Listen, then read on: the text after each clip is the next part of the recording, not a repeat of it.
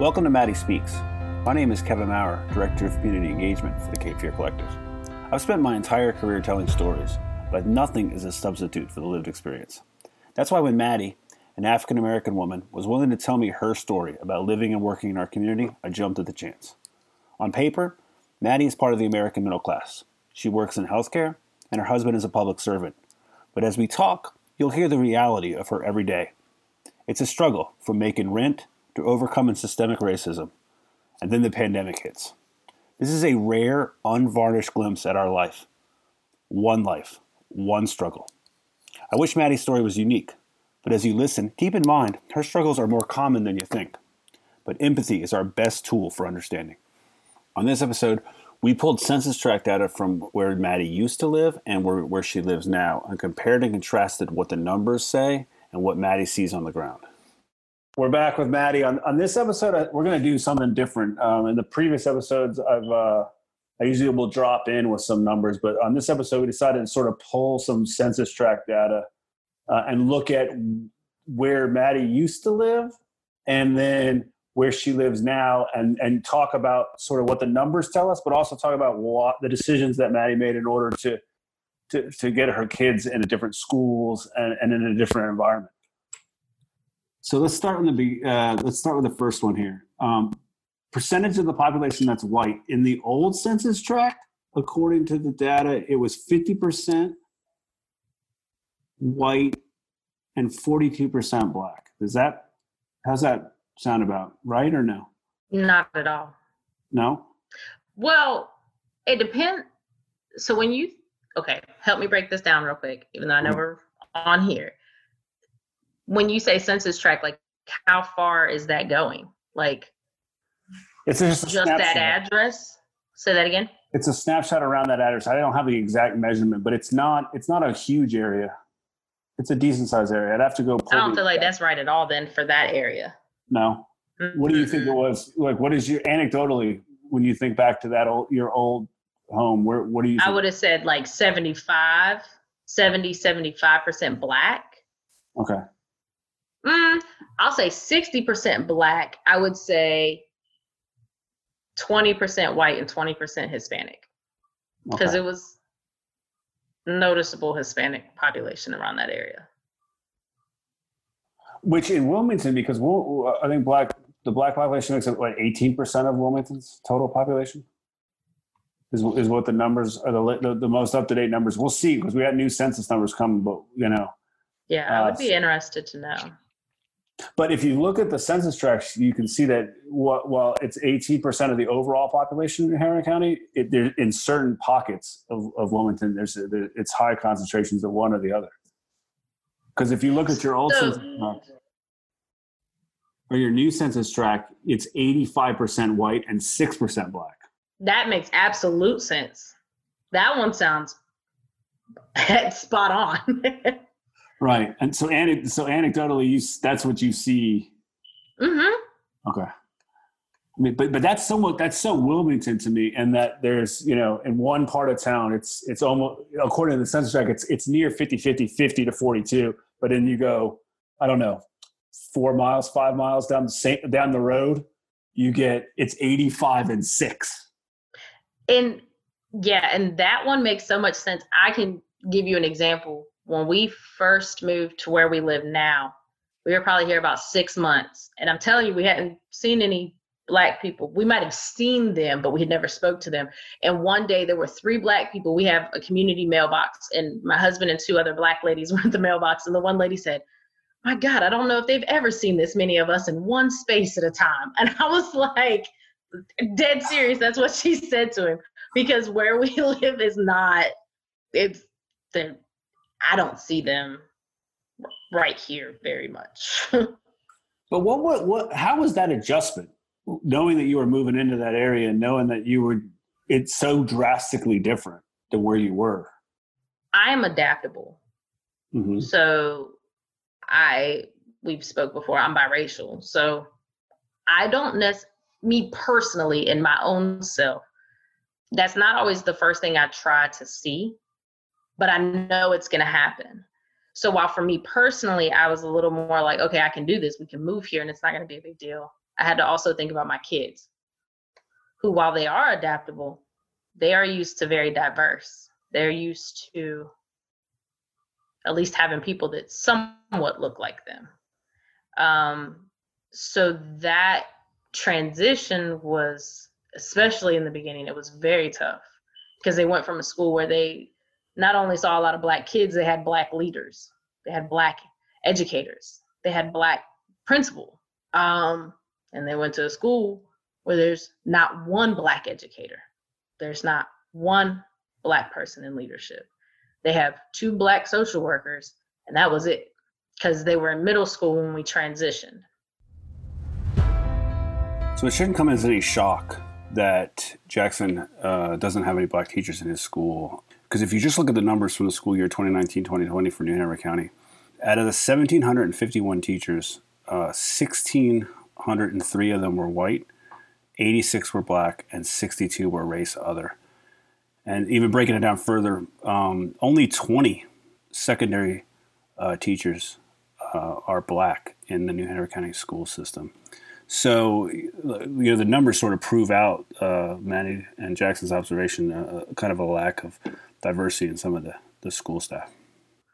And literally no Black educators at the school. Did they speak about this? Did you guys talk about it? I mean, it's obviously, was it noticeable? Us and the kids, like my husband and I and the kids. Either you and the kids, or you and your husband. Did you guys talk a little bit about this drastic jump and change in demographics?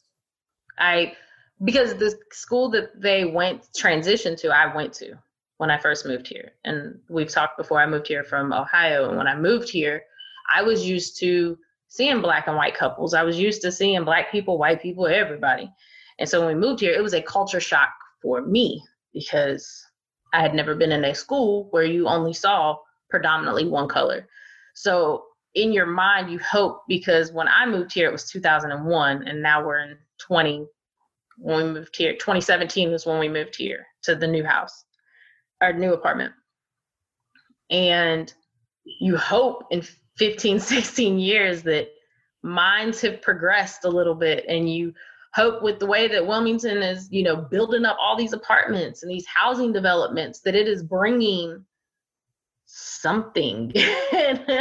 When they got there, it wasn't bringing anything. Like, it's very, and it might not shock other people, but to me, I guess it's kind of shocking that, like, as much evolving as Wilmington is trying to say they're doing, they're not.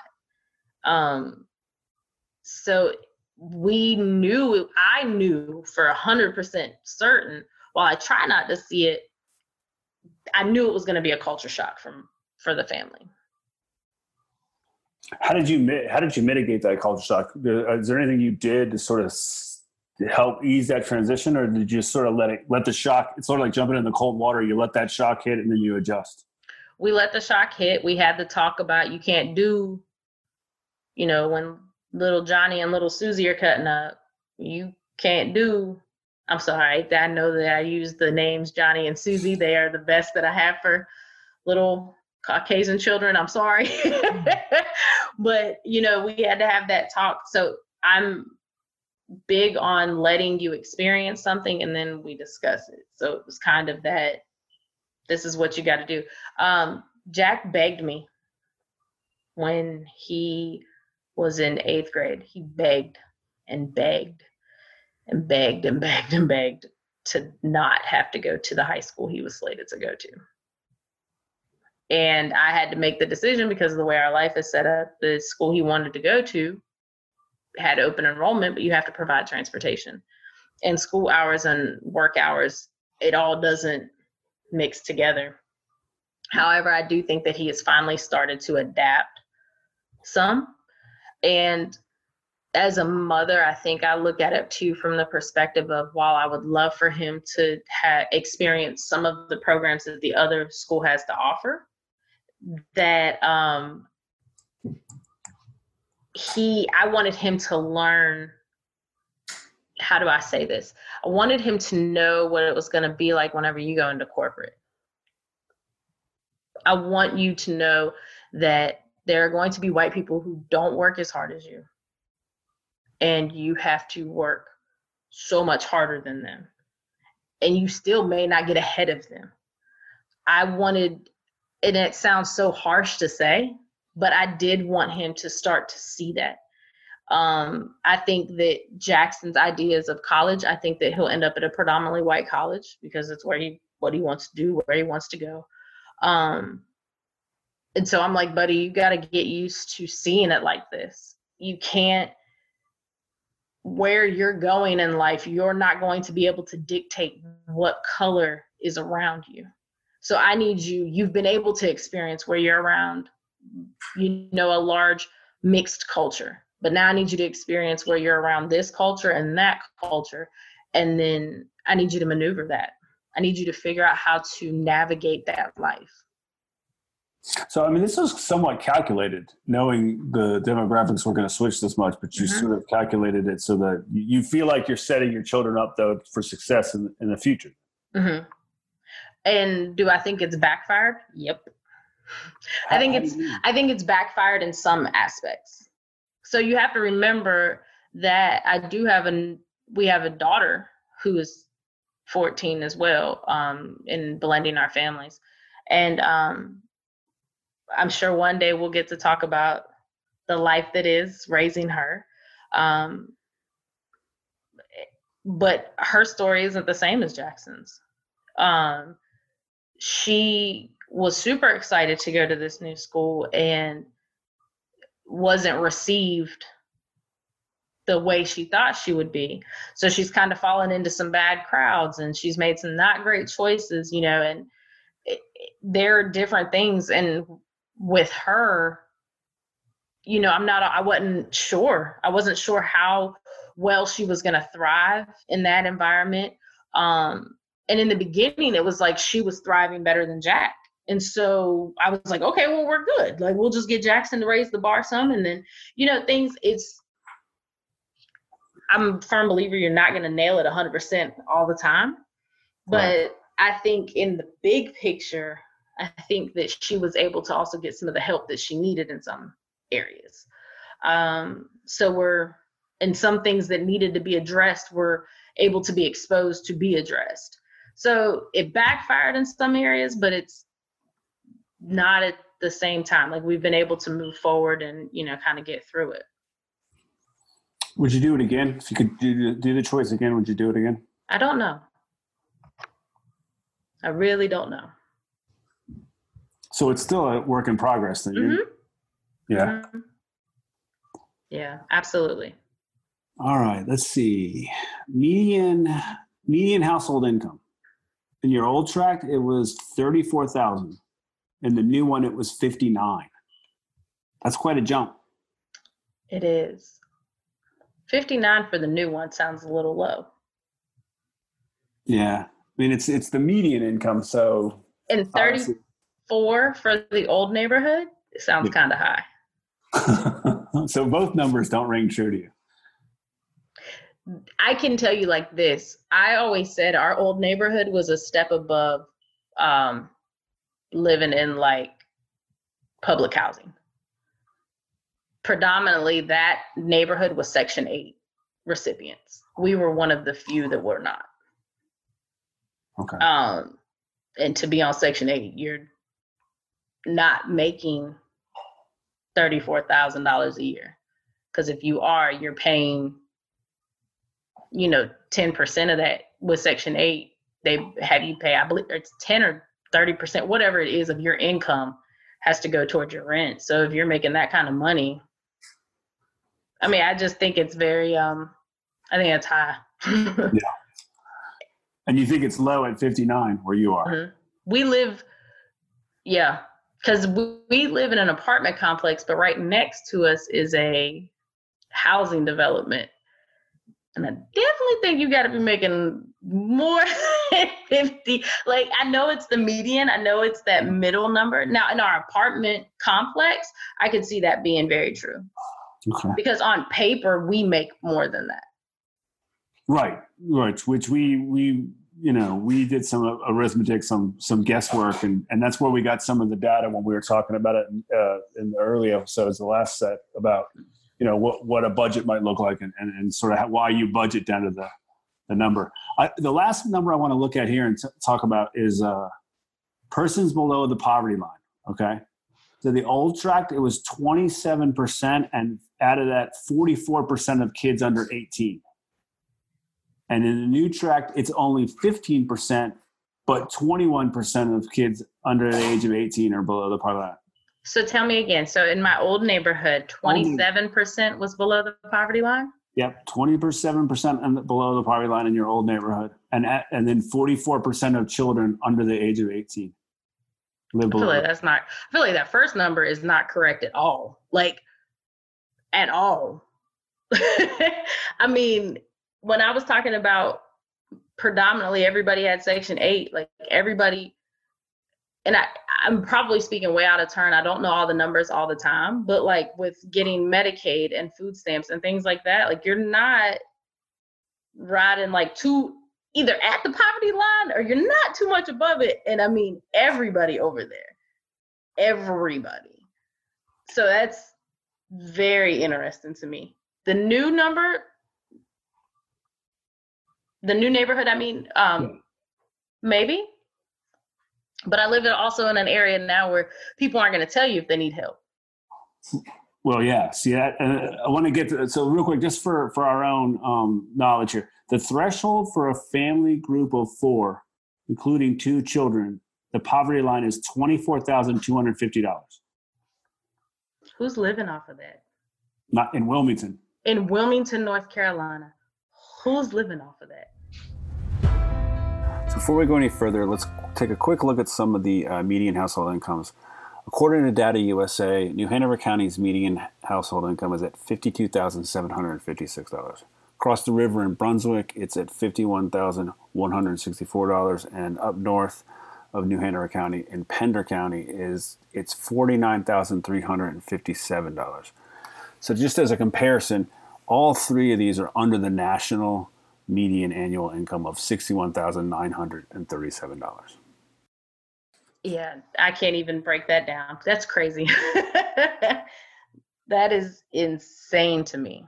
I think the median income or the living wage, the living wage income in Wilmington, I think is 59, if I recall. I'll double check that number. But it's somewhere in the 59. For a household? Yeah. So, I mean, you're looking at half of that, roughly. A little,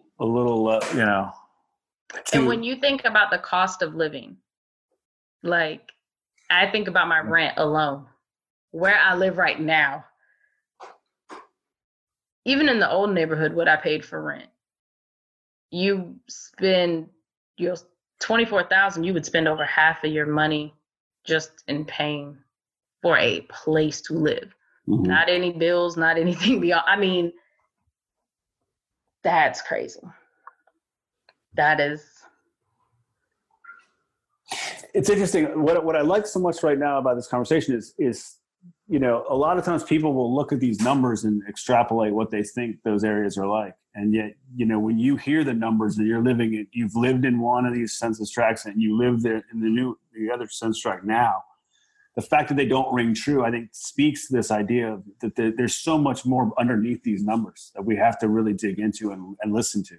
Well, I mean, here's a couple other ones. Tell me what you think of these. High school education or higher, 87% in your old census tract, 96% in your new one. That new one, absolutely. Okay. The old one, maybe. Yeah.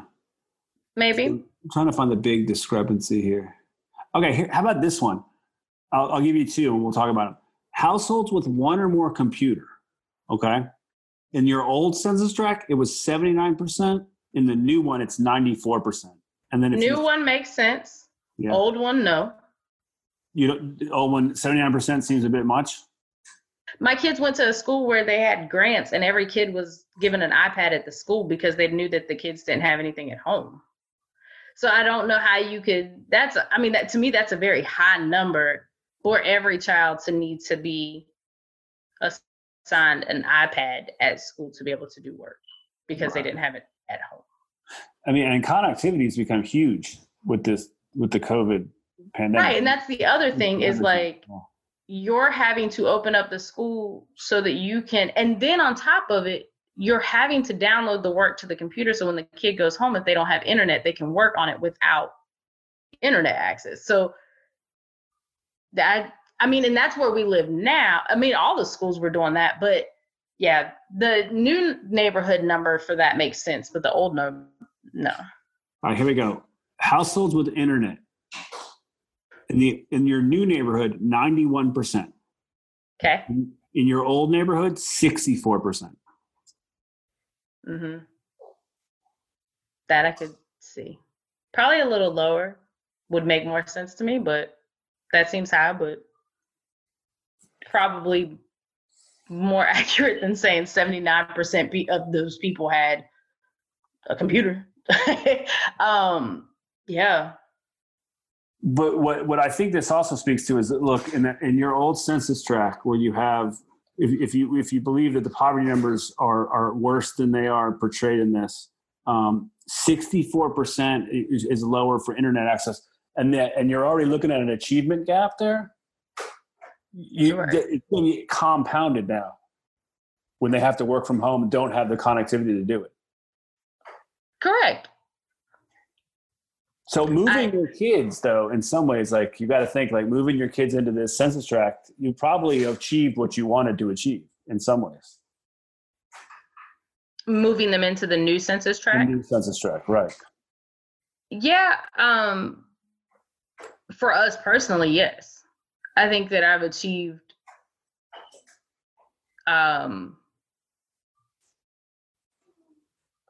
differences. I think that we've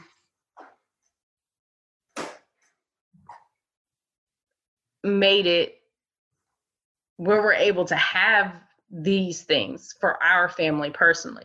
But when you're talking, like I said, when you're talking about looking at that just on a big picture, it's just, that's still crazy. I'm really sitting here just kind of mind blown on these numbers. What surprised you the most with the numbers? Just how off they sound. Because when you stand at a bus stop, because our old neighborhood, there were 40 kids. It was literally, the school had one bus that ran just for our neighborhood because there were so many kids. And you talk to the parents and you hear parents and you're like, and just thinking, if I'm standing in a group of 10, there was a time where all 10 of us didn't have internet access and all 10 of us did not have a computer. And I can tell you that for 100% certain. And so the